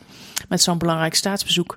Dan zou je dan toch wel wensen dat die studenten gewoon goed begeleid worden daarin. En niet het gevoel hebben van als ik een steekje laat vallen nu dan je wordt ontslagen. Nee. Of, zijn zij ook gehouden aan bepaalde geheimhoudingsclausules of dingen wel of niet delen? Ja, zeker. Ja? Bij veel organisaties is dat wel zo. En vooral bijvoorbeeld bij het ministerie van Defensie of het ministerie van Buitenlandse Zaken. Ja. En hebben jullie als begeleiders daar een uitzonderingspositie in? Kunnen jullie... Ik kan me voorstellen dat het een hele ongemakkelijke... Ja, dat is een beetje maatwerk. Maar het komt dus wel voor dat... want wij vragen aan studenten dus een stageverslag aan het eind. Met reflectie en dat soort zaken. Vaak ook portfolio, dus noemen we dat. Waar ze dus ook wat voorbeelden kunnen laten zien van dingen waar ze aan gewerkt hebben. Maar het komt dus wel voor dat bijvoorbeeld bij... wat ik zei, ministerie van Buitenlandse Zaken of Defensie... dat er gewoon echt gevoelige informatie is die niet gedeeld mag worden... of wel even gedeeld mag worden, maar daarna moet dat portfolio mag niet gearchiveerd worden. Alleen de begeleider mag het zien. Maar in sommige gevallen mag dat dus helemaal niet. En dan is het zaak dat de student dat gewoon zo goed mogelijk in het stageverslag toelicht wat ze geleerd hebben zonder op de inhoud in te gaan. Dus het gaat meer om... bijvoorbeeld, ik moest helpen bij het staatsbezoek voorbereiden. Dan gaat het niet om alle details, wie was daar en zo te zien. Ja. Maar meer om de taken en hoe heb je samengewerkt met anderen en met de werkdruk. Hoe ging je daarmee om? Wat vond je spannend? Het veiligheidsdraaiboek zit er niet als bijlage bij. Lijkt me heel veel maar het lijkt me best ingewikkeld om dan als stagebegeleider een beeld te vormen van hoe je student het heeft gedaan op de stage. Want je hebt natuurlijk 2 componenten waar we het net over hebben gehad. Je hebt al die vaardigheden, de vakinhoudelijke dingen. En je hebt het stukje toch professionele ontwikkeling. Ja. Dat kan je natuurlijk uit het stageverslag halen. Ja. Maar het andere deel ook. Spreek jij dan bijvoorbeeld met de stagebegeleider op de stage? Meestal niet op de stageplek. Want dat is gewoon niet haalbaar qua ook werkdruk voor de begeleider spreek je met de begeleider op de stage. Ja, precies. De dat die persoon op de stage is. Ja, dat gebeurt wel. Maar ook weer niet altijd. Want dat vroeg me ook af hoe dat dan bij jullie is. Bij ons is het vaak het geval dat die stages... vooral dus bijvoorbeeld bij het ministerie van Buitenlandse Zaken... als ze bijvoorbeeld op de ambassade zitten of in Den Haag... Die stages lopen vaak 30 juni of zo af. Of 30 juli, midden in de zomer. Die begeleiders, die roleren vaak ook. Die worden dan uitgezonden naar een of ander land. Dus die zitten dan zelf in transitie naar Australië of wat dan ook. Dus het is heel moeilijk om dan ook het tijdstip te vinden... om met elkaar te kunnen spreken. Mm-hmm. Maar dat gebeurt dus wel. En we hebben ook een feedback- en evaluatieformulier... voor de stagebegeleider op de werkplek... Met echt een hele trits aan vragen en subvragen om feedback te krijgen over de kwaliteit, werkhouding, allemaal dat soort zaken. En die vullen ze dan in. Dus op basis daarvan kunnen wij dus ook dat meenemen. Hoe is dat bij jullie in de stages? Eigenlijk hetzelfde. Maar alleen de kwaliteit van die feedback die dus ingevuld wordt, die wisselt echt heel sterk. We hebben helden van mensen die op een hele goede manier uitgebreid feedback geven en dat goed doen. We hebben mensen die ticking the box klaar ermee en een 9 of een 10 heel herkenbaar. Of zo. Alleen maar een streepje. Maar wij hebben dus geen cijfers. Wij geven geen cijfers. We zijn daarvan afgestapt. Ja. Omdat het dus eigenlijk een soort van inflatie teweeg brengt. En wat zegt zo'n cijfer nou eigenlijk? Niks. Het gaat gewoon, dus we zijn ervan afgestapt. Dus bij ons is het gewoon paas veel. En we richten ons gewoon veel meer op de leerervaring, de feedback die studenten krijgen. Wat heerlijk lijkt me dat, ook als docent. Ja. Want ik weet nog dat ik stagebegeleider was voor de klinische master of academische stagedocent. En dat ik echt op de halve punten een stageverslag moest beoordelen. En dat was het cijfer dat ze kregen. Ja. Want de stage konden we niet beoordelen, was dan de beredenering. Dus ik moest echt gewoon een gigantische lijst met punten afwerken van zo'n stageverslag. Stil waar, ja. En dan moest ik dan beoordelen van oké, nou nu kan je afstuderen en ben je een goede psycholoog. Ja, want jij behamert op het reflecteren en ben ik heel erg met je eens dat het een belangrijke vaardigheid is. Maar in relatie tot als je een stage loopt en er heel goed op kan reflecteren waarom jij daar totaal gefaald hebt. Omdat je dan zou je volgens de wetten van de toetsing nog steeds een hoog cijfer moeten hebben. Want je hebt goed gereflecteerd op de ervaringen die je daarin hebt gehad en zo verder. Dus. Nee, maar dan is het cijfer wat wij geven is ook een manier om uit te drukken of een aanleiding voor een gesprek. Als wij voor zo'n stage een 6 of een 7 geven, dan is er echt iets aan de hand en dan heb je een heel stevig gesprek gevoerd. Ja. Of heeft iemand zich met een Jantje van Leiden van afgemaakt of zoiets. Hè? Ik denk dat ik één keer heb meegemaakt dat ik van de 80 keer denk dat we het nu gedaan hebben voor deze studenten. Dat we een student hadden die gewoon echt broddelwerk had. Ik zeg, ja joh, dit vind jij toch zelf ook niet voldoende. Kom op. Maar dat was echt een uitzondering. Maar en het is ook voor die studenten van, joh, weet je, die stagebegeleider is super enthousiast. Wij zijn super enthousiast. Zeg maar 9. Zullen we 9 doen? Doen we 9. En dan is dat meer een uitdrukking van, hé jongens, dit is gewoon waardering. En wij hebben zelf die studenten opgevoed met cijfertjes. Ik ben er helemaal met jou op tegen. Maar het is wel wat er gebeurt. En dan speel je dat spel mee. En dat is een mooie manier om met elkaar in gesprek te zijn. En daar moeten we naar zoeken. Ja. Ja.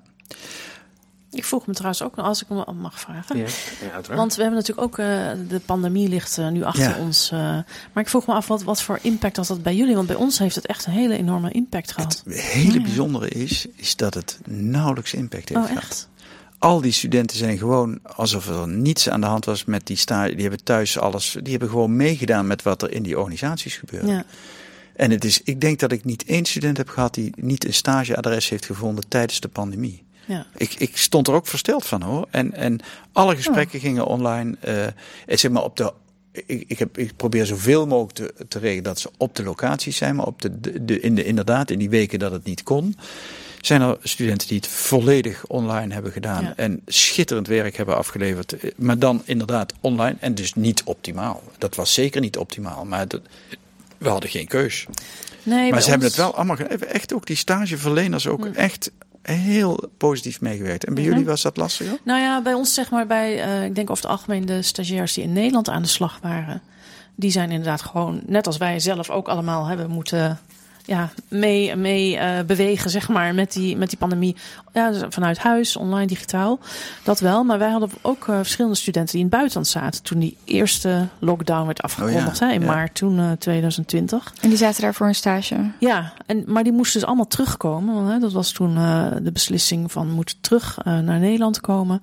Dus ja, we hadden studenten in Australië, in Mozambique, in Maleisië, Indonesië, India. Je kunt het allemaal niet noemen. De meeste op de Nederlandse ambassades. En die moesten allemaal terugkomen. Dus ik heb daar best wel wat slapeloze nachten van gehad. Want ik dacht hoe komen die studenten veilig terug? Ja. Dat was dus ook dus die periode dat was toen over het hele nieuws van weet ik hoeveel 10.000 Nederlanders gestrand in het buitenland. Niemand weet hoe ze terug kunnen komen. Vliegtuigen geannuleerd en zo. Dus dat was wel dat ik dacht van wow, hoe komen die studenten veilig thuis? En daarna hebben we wel snel kunnen omschakelen en ervoor kunnen zorgen dat die studenten zo min mogelijk vertraging opliepen. Bijvoorbeeld tot ze zeggen, nou, het is nu maart, je bent net terug. Waarom ga je nu niet alsnog dan met je scriptie eerst beginnen? Ja. Dan heb je die af en dan kijken we straks verder. Maar ja, goed, het heeft wel lange impact gehad. En ik zei al eerder van dat heel veel studenten bij ons geïnteresseerd zijn in een stage bij het ministerie van Buitenlandse Zaken. Ja, die hebben echt een langdurige stagestop gehad. Ook wel begrijpelijk, omdat ze gewoon ook op de buitenposten, op die ambassades, niet de begeleiding konden leveren. Vanwege al die pandemieën die steeds rond de wereld achter elkaar af werden afgekondigd. Ja. En ook op het ministerie zaten ze dat betreft natuurlijk met tekorten en grote werkdruk. Hè, om ook al die mensen weer te faciliteren. Al die Nederlanders die terug moesten komen naar Nederland. Dus dat heeft denk ik wel echt 1 academisch jaar geduurd voordat die stages ook in Den Haag weer begonnen los te lopen. Ja. Dus voor heel veel studenten was dat wel een grote tegenvaller die graag daar een stage wilden doen. Ja, dat ook hele bizarre situaties dat er studenten vanuit Azië bij ons naartoe waren gekomen, 3 maanden college hadden gehad en op een kamer in Nieuwegein zaten en online stage liepen ergens in Nederland, maar daar nooit zijn geweest. Ook niet meer naar huis konden door alle restricties die er waren. Dus dan zit je op een veel te dure zolderkamer ergens buiten Utrecht, want hier kan je niks meer vinden. Dat is natuurlijk een hele... veel studenten die ook nog nooit in Nederland waren geweest. Hè? Dus dat je hier naartoe komt, dat is al een enorme gedurfde stap. En dan ongelooflijk ga je eenzaam. Allemaal waanzinnig. Ja. En dan bij een bedrijf online gaan werken waar je eigenlijk ook nooit binnen bent geweest. Ja, ik vond dat... bizarre virtueel bestaan leid je dan. Ik heb die studenten toen ook wel verschillende keren gezegd van als stagecoördinator breekt mijn hart eigenlijk voor jullie. Exact. Want ik kan nog 1 student heel goed herinneren. En we hebben ook een LinkedIn groep speciaal voor onze master met studenten en alumni. Dus ik heb ook nog wel contact met sommige van deze studenten. Maar 1 student kan ik me nog herinneren, want hij volgt ook een van mijn vakken in de master. En die kwam op een dag helemaal super blij binnen. Ik heb een stage op de ambassade in Australië. Dat is mijn droom. En nou goed, hartstikke mooi natuurlijk. En ik was ook heel erg blij voor hem. Maar toen hij dus naar Australië zou afreizen, dat was dus zeg maar in januari 2020, waren in Australië eerst die hele erge branden. Ja. Nou, dat was dus al een heel issue. Kan ik nog wel afreizen? Want er was zoveel rook en allemaal. Dat was niet goed voor de gezondheid. Toen daarna had je al die overstromingen. Dus kon hij ook weer wat later daarheen. En toen vlak daarna dus inderdaad die pandemie. Dat hij ook weer... Ja. Dus ja, echt letterlijk gewoon... Je voelt gewoon van... Oh nee, je gunt deze jonge mensen zo graag... dat ze die dromen kunnen verwezenlijken. Het is uiteindelijk hartstikke goed natuurlijk gekomen met deze studenten. Ze zijn ook afgestudeerd. Maar ik vond dat toen echt heel erg sneu gewoon. Zo die kans, weet je, van... Oh, er zijn zoveel studenten... want ze horen het natuurlijk ook van voorgangers van studenten. Ja. Dan hebben ze een mastervoorlichting en dan... die stage die heeft me echt het meest bijgebracht. Daar heb ik zoveel van geleerd. Ja, dus ze kijken daar naar uit. Maar ze weten wat het betekent. Dat moet ook aanleiding voor ons zijn. Hè? Als we hier zo'n enthousiast verhaal over deze manier van onderwijs. Hè? Waar avontuur een belangrijk trefwoord is. Waarin persoonlijk contact een belangrijk trefwoord is. Waarin maatwerk bijzonder. Waarin deregulering een trefwoord zijn.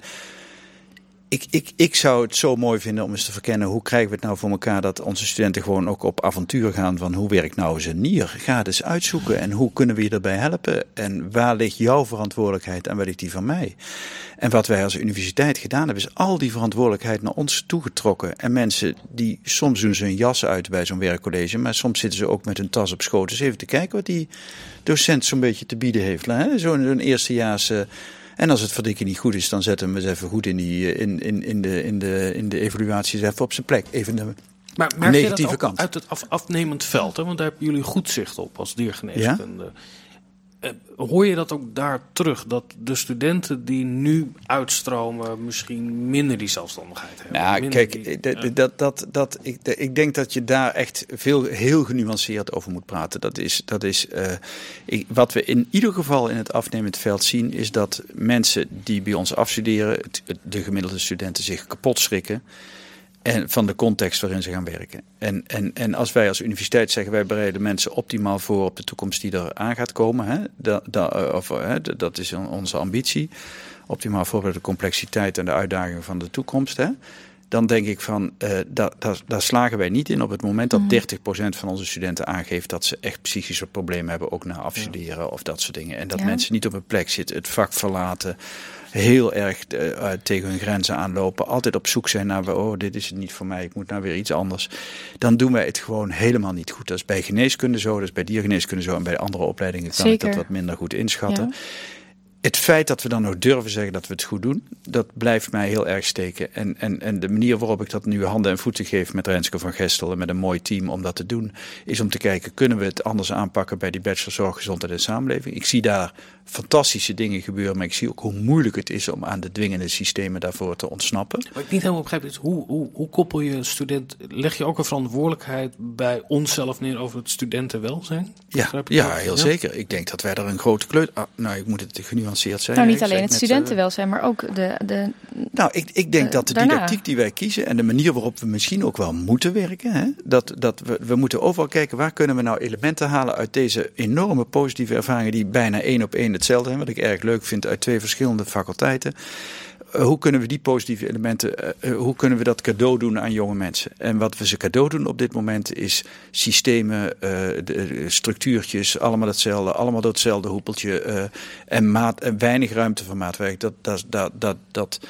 Dat Daarmee ontnemen we een aantal docenten heel veel docentplezier en daar ontnemen we studenten zelfstandigheid mee. En ik denk echt dat we die uitdaging aan moeten als universiteit. En ik denk dat het kan. Ik hoor heel veel mensen, als ik die discussie open, dat het niet kan, met grote aantallen en allemaal. Maar we gaan het probleem eens even in de ogen kijken en we gaan er eens naar kijken of dat wel lukt. Want het feit dat wij, dat als ik kijk naar, ik heb een zoon die net afgestudeerd is en die werkt bij een consultancybedrijf.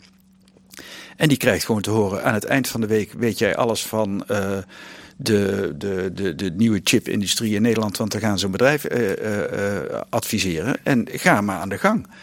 En ik wil eigenlijk dus de zaal binnenkomen en eens tegen diezelfde studenten zeggen van, joh, weet je, aan het eind van de week weet jij alles van hoe een nier functioneert en ga maar aan de gang. En ik denk als we dat goed doen, en we begeleiden ze daar goed in. En we vinden het ook leuk om onze expertise in enthousiasme te laten zien. Maar ze wel die verantwoordelijkheid te geven dat ze het gaan doen. Enige vraag die ik heb, en dat vind ik een interessante vraag die we eens met elkaar moeten onderzoeken daarbij. Is dit het beeld wat ik heb van studenten van 2023, laatstejaars? Of moeten we ook datzelfde doen met jonge mensen? Met mensen die net van die middelbare school afkomen. Dat vind ik een spannende. Ik denk dat het kan, maar ik zie ook in die bachelor zorg, gezondheid en samenleving dat een hele grote klus is en veel van docenten vraagt. Dus, maar die verkenning en die stappen moeten we gaan zetten en ik zie veel te weinig dat we ze zetten. Ja. Wat ik me afvraag, en ook voor jullie alle drie hoor. Als je stage gaat lopen en je brengt mensen in een risicovolle omgeving, wat nieuw is en waar je moet best wel wat mee hebben, zeg maar, in je leven al om je daarin te kunnen verhouden. Heel goed. En om heel daar goed die punt. lerende houding te hebben. Als er iets in jouw leven is, laat ik even zeggen, stel je voor dat je ook mantelzorger bent. Bijvoorbeeld dat je ook een bijbaan moet hebben om te kunnen studeren en helemaal niet voltijd stage kan lopen. Laat staan dat je kan stage lopen in Zweden, wat dan ook. Ja. Richten we dan niet een soort ideale vorm van onderwijs in voor, zeg maar, de probleemloze types die er zijn? En die zijn er natuurlijk ook een heleboel. Ja. Maar dat we juist de mensen die, zoals ik al zei, die ook andere dingen in het leven hebben, hebben we niet een vernauwd beeld over dat wat de student is, dat niet overeenkomt met het leven van veel studenten en waar bijvoorbeeld ook een stage heel disruptief in kan zijn. Wat helemaal dat niet vind ik een heel erg goed punt. En ik vind ook dat we dat. Maar ik ga die vraag die je stelt, nogmaals, dit wordt de derde podcast die we volgens mij. We maken een serie. We maken een hele lijst. Maar dat zou ik eens dieper willen onderzoeken. Ja, dat is een heel terecht punt. Ik denk dat en dat hoor ik jou ook zeggen, maatwerk al heel veel kan doen.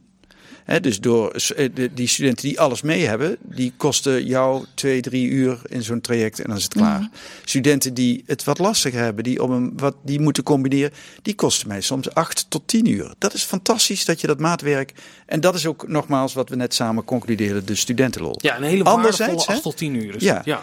Anderzijds denk ik ook dat je, en nu ga ik iets controversieels zeggen, maar ook dat gesprek moeten we aandurven. Als jij ik had een concrete situatie in een eerstejaars student waar ik contact mee heb. Die studeert in Groningen, die komt uit Groningen. Die wilde daar ook blijven wonen omdat er vriend daar woonde.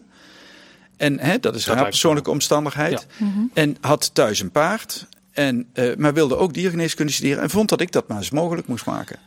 Ja. En toen dacht ik van, weet je, als dit jouw kaarten zijn die geschud zijn, dat is dan nog eigen keuze. Maar als ik nu wat ik niet hoop, een enorme mantelzorgtaak krijg, dan zul je mij minder op de universiteit zien. Dan maak ik andere keuzes. Ja. En ik denk soms dat we ook met de wereld, dat je alle keuzes die je kunt maken, ook als student, dat we met studenten in gesprek moeten, dat die wereld namelijk niet bestaat.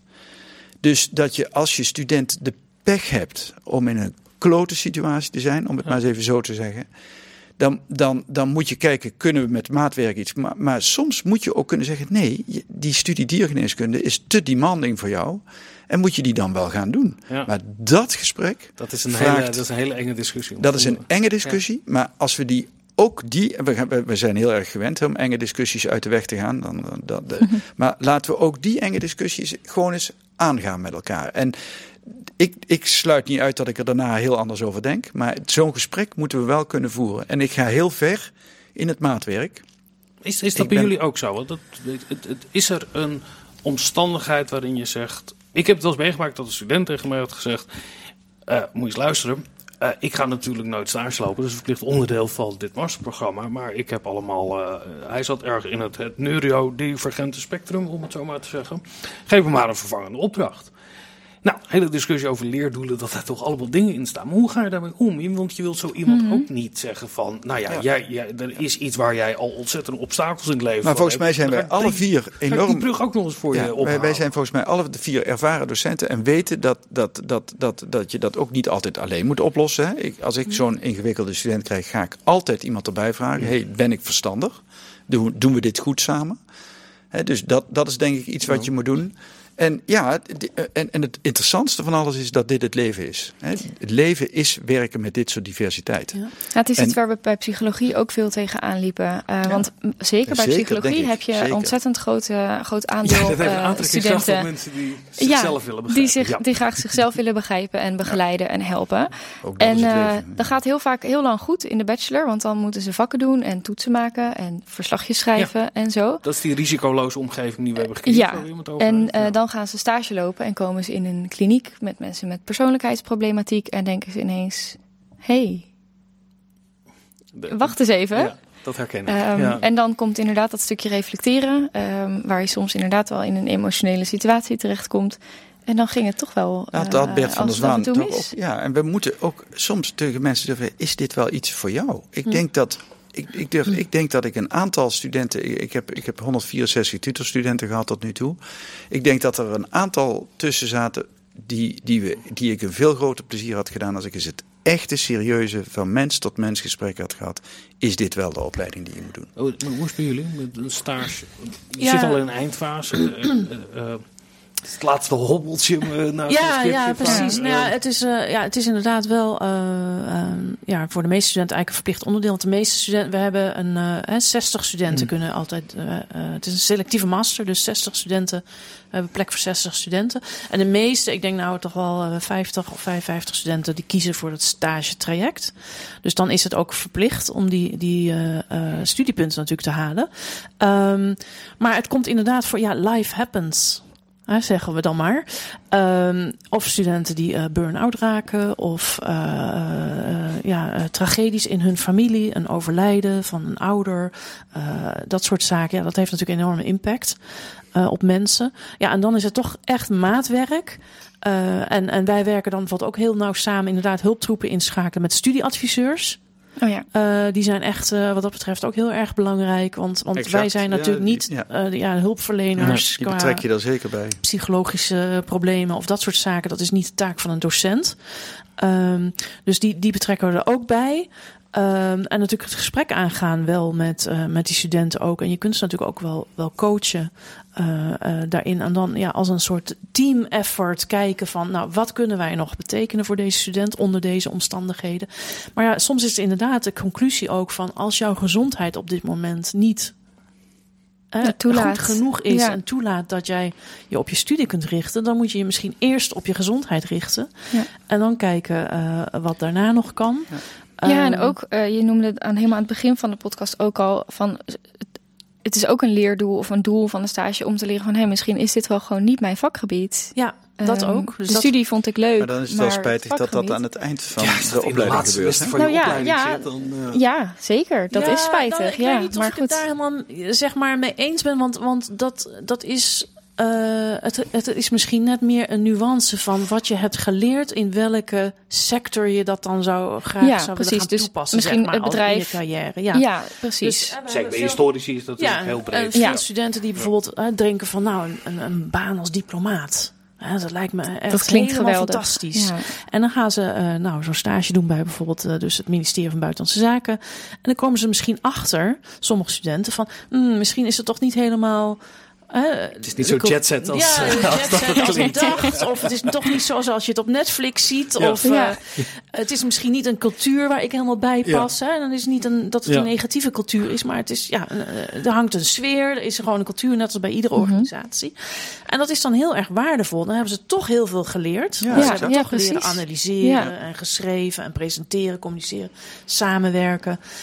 En wat ze hebben geleerd, dat kunnen ze meenemen naar de volgende ervaring. En dan kunnen ze gaan bedenken van, misschien pas ik toch meer bij een niet-gouvernementele organisatie. Of misschien wil ik toch... Of misschien helemaal buiten de sector. Hè? Helemaal buiten de sector. Dus wij hebben ook heel veel studenten die bij bedrijven werken. Of consulting. Of docent misschien worden. Journalistiek. Ze lopen overal stages een beetje. Dus, precies. En dat kan gewoon ook. Ja, precies. En dat is ook een uitkomst, denk ik, waar je heel veel van leert. Dat is ook heel waardevol. Want dat geeft ook weer inzicht waarmee je verder precies. kunt. Ja. Maar om jonge mensen, en ook niet alleen maar jonge mensen, maar mensen op een goede... Daar hoort dat gesprek bij. Ja. En ik denk dat we daar veel intensiever met elkaar mee over in gesprek moeten zijn. Ja.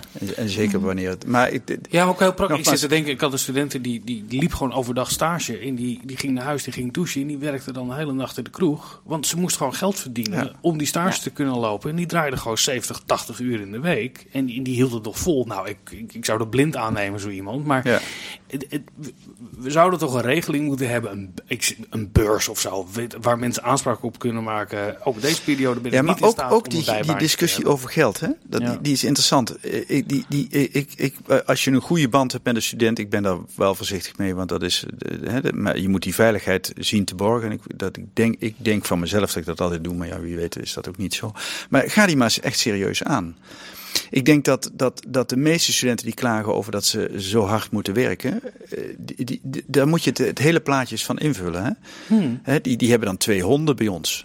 Een hond kost in zijn hondenleven tussen de 15.000 en 30.000 euro per jaar, per in zijn hele leven. Ja, natuurlijk. Dus, mensen hebben die of ik moet rare, een paard hebben en dan moet ik een auto hebben en noem maar op. Ja, nou, en je hebt makkelijk praat, want jij hebt geen paard. Ja, nee, ik maak ook een keuze om geen paard. Hè. Ik noem maar even. Hè. Ja. Maar dat gesprek wordt dan ook gezegd, nou, ik vind het behoorlijk onveilig dat u dat tegen mij zegt. Ik zeg, nou, ik vind het juist een mooi reëel gesprek.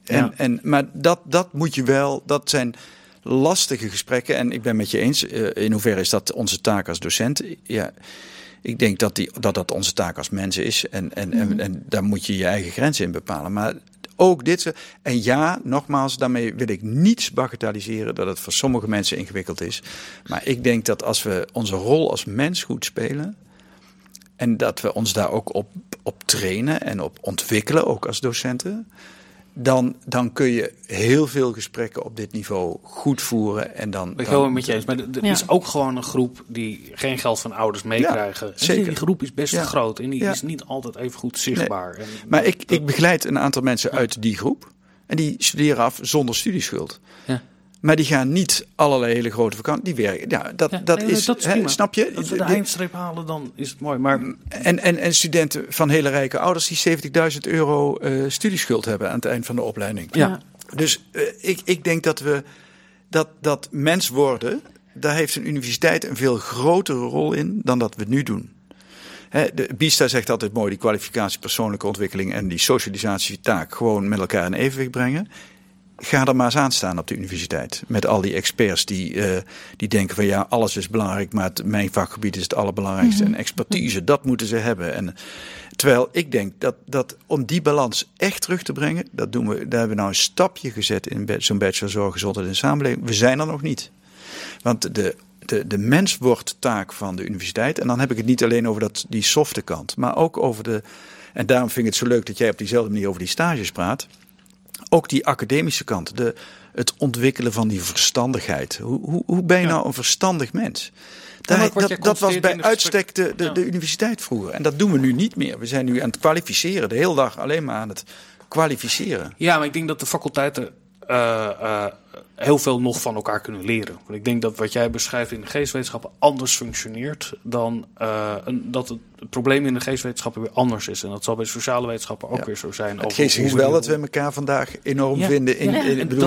Ik had jouw verhaal kunnen houden en jij mijn verhaal. Dus daar zit ook gelukkig een overlap. En dat we elkaar in het gesprek kunnen zien waar die overlap zit. Maar daar kunnen we veel van elkaar leren. Ben ik ook met je eens. Ja, maar ik denk dat het inderdaad ook qua maatwerk dus toch ook heel belangrijk is. Maar ook inderdaad consequenties van keuzes. Ja. Kijk, het is wat anders als bijvoorbeeld een student in één keer te horen krijgt dat ze een ernstige ziekte heeft. en behandelingen moet ondergaan. Dan ben je ook bereid om daar heel ver in mee te gaan en te kijken hoe kunnen faciliteren. Of dat een student zegt van, ja, maar mevrouw Massink, in januari heeft mijn familie een familievakantie van een maand georganiseerd. Maar ja, dan is ook de deadline en de meest intense weken van de bachelorscriptie. Maar ja, ik wil ook de bachelorscriptie halen en ik wil op vakantie. Ja, kunt u dat dan faciliteren? Zal Dan ik denk ook oké. Die mail. Dat wordt een beetje moeilijk. Ik ben op bezoek in mijn familie in Wuhan. Ik weet niet precies wat er aan de hand is, maar is het beter als mag ik het 2 weken later inleveren? Tuurlijk, joh. Doe maar. Nee, maar ik denk, en dat is de 5e podcast waar we het over hebben. Wat vraagt dit van docenten? Kijk, als ik jou hoor, dan straalt het aan alle kanten dat je hebt het woord maatwerk nog meer gebruikt dan ik, denk ik. En ik denk dat maar hoeveel docenten zijn er in staat, of laat ik het anders zeggen, hebben lol in dat je dit maatwerk. Ik zie veel docenten vragen om maatwerk. Ik moet gewoon regels hebben. Hoe is het precies afgesproken en wat moet ik precies doen? En ik moet. Het heeft ook niet zo'n hoge status in de hiërarchie, stagebegeleider, om het maar eens... Nee, maar maatwerk is, dat is een element. Dat is een element, maar ook maatwerk in bredere zin, hè? Ja. Ik heb studenten die ook bij kennisvakken, daar kun je gewoon zeggen, waarom zit je eigenlijk hier? Ik bedoel, ga gauw iets doen waar je echt iets van leert. Maar ik moet ze allemaal, jongens, en dan moeten we op 21 september allemaal door hetzelfde hoepeltje springen. En ik ga zeggen of je hoog genoeg gesprongen hebt. Dat soort ideeën, hè. Ik vind dat we als universiteit... Nou ja, ik ga het niet nog... Het is een prachtig open einde. En ik denk ik denk dat we een hele nieuwe lijst met onderwerpen hebben voor de podcast. Ja. Nee, laten we gaan afronden. Want we kunnen hier denk ik de hele avond over doorpraten met jullie. Nog wel langer, denk ik. Ja, graag. Ik hoor jou al opwarmen voor het volgende onderwerp. Ik wil jullie heel erg bedanken dat jullie hier vandaag bij ons aan tafel zijn komen zitten om het te hebben over stages in het universitair onderwijs en een heleboel dingen die daarmee te maken hebben. En Vincent, jij bedankt dat je hier weer tegenover mij hebt gezeten vandaag. Graag gedaan. Leuk. Leuk kennis te maken. Om ook inderdaad kennis te maken. En vroeger toen ik kind was, toen wilde ik dierenarts worden. Ik ook. Precies. Dat je James Elliot kijkt zeker. Toen ik leerde op een gegeven moment biologieles, dan moesten ze zo'n kikker opensnijden. Toen ik leerde dat je dus ook dieren moet opensnijden om ze eventueel later beter te maken. Toen was het klaar. Dat je zei, toen ik een kikker mocht opensnijden, toen wilde ik diergeneeskunde. Was toen de wens klaar? Ja? Toen was het over. Ik weet niet eigenlijk of dit wel iets is wat ik... Het bonusmateriaal kunt u op een andere platform terugvinden. Tot een volgende keer. Ja, heel erg bedankt voor het luisteren. En als je nou zelf een onderwerp hebt wat je hier graag een keer zou willen horen, laat het ons vooral weten. Of wil je zelf een keer met ons komen kletsen, dan horen we dat ook graag. En ik wil ook het Kat nog heel erg bedanken voor het mogelijk maken van de podcast. Tot de volgende keer. Tot dan.